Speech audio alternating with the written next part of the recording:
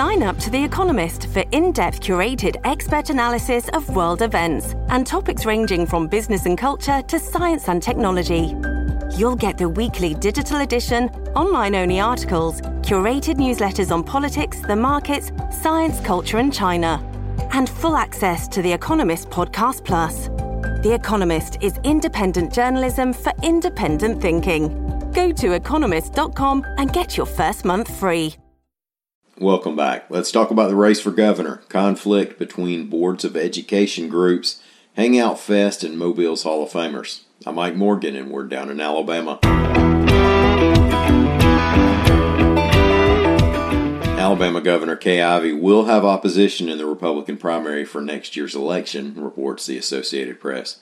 Correctional officer and former Morgan County Commissioner Stacey Lee George is already in the race. Former Trump administration ambassador to Slovenia Linda Blanchard filed to run for the Senate, but there's been growing talk that she'll switch over to the gubernatorial race. Todd Stacey of the Alabama Daily News is reporting that she will switch races. Keep an eye on today's campaign event in Blanchard's home Wetumpka, Alabama. And on Monday, Tim James, the businessman's son of former Alabama Governor Fob James, made the announcement that he's in. James said he's running because he's disappointed with the way some of the Republican Party has gone recently, giving examples of Republicans supporting issues such as the gas tax hike, medical marijuana, some of the COVID-19 orders last year, and the push for legalized casinos. The Alabama Association of School Boards has formally split with the National School Boards Association, reports Rebecca Griesbach of AL.com's Alabama Education Lab. Alabama Association of School Boards spokesperson and Dana Van Diver, quote, AASB chose to let its membership in NSBA lapse due to long-standing concerns with the organization's governance and commitment to its mission and its ability to represent Alabama school board members' needs. The letter to the president and subsequent developments were symptoms of that dysfunction. Now, that letter was the one the National School Boards Group sent to President Biden asking federal law enforcement to help out with what it called instances of domestic terrorism at local school board meetings. The state group said that reactions to any criminal activity should be handled at the local and state levels.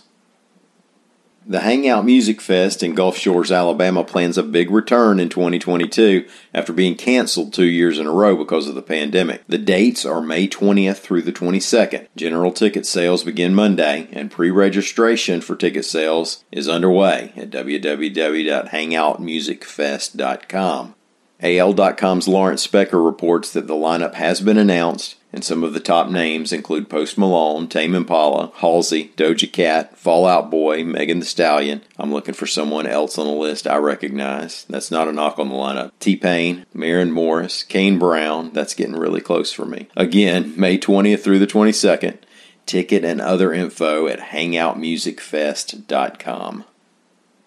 There are 5 competitors trying to win the contract to design and build the Hall of Fame courtyard at Mobile, Alabama's Cooper Riverside Park, reports AL.com's John Sharp. Now, the Hall of Fame courtyard would serve as an entrance to the park, and the plan is for there to be statues of the 5 baseball Hall of Famers who grew up in Mobile, plus the 1 football Hall of Famer. The plan is for each statue to be around 8 feet tall. That's the right size for the all-important selfie, and they would be in place sometime in 2023. Now, here's what makes the project interesting. Mobile has an impressive list of ballplayers who've been enshrined into the National Baseball Hall of Fame in Cooperstown. Hank Aaron, of course, the home run king who never needed an asterisk. Also Willie McCovey, Satchel Paige, Billy Williams, and the Wizard Ozzie Smith. And the Pro Football Hall of Fame's Robert Brazile Jr., and you have a courtyard with some heavy sports and American history. Now, the artists have submitted their work, and they're being displayed at the Mobile Arts Council. A statue selection committee could pick a winner sometime this month.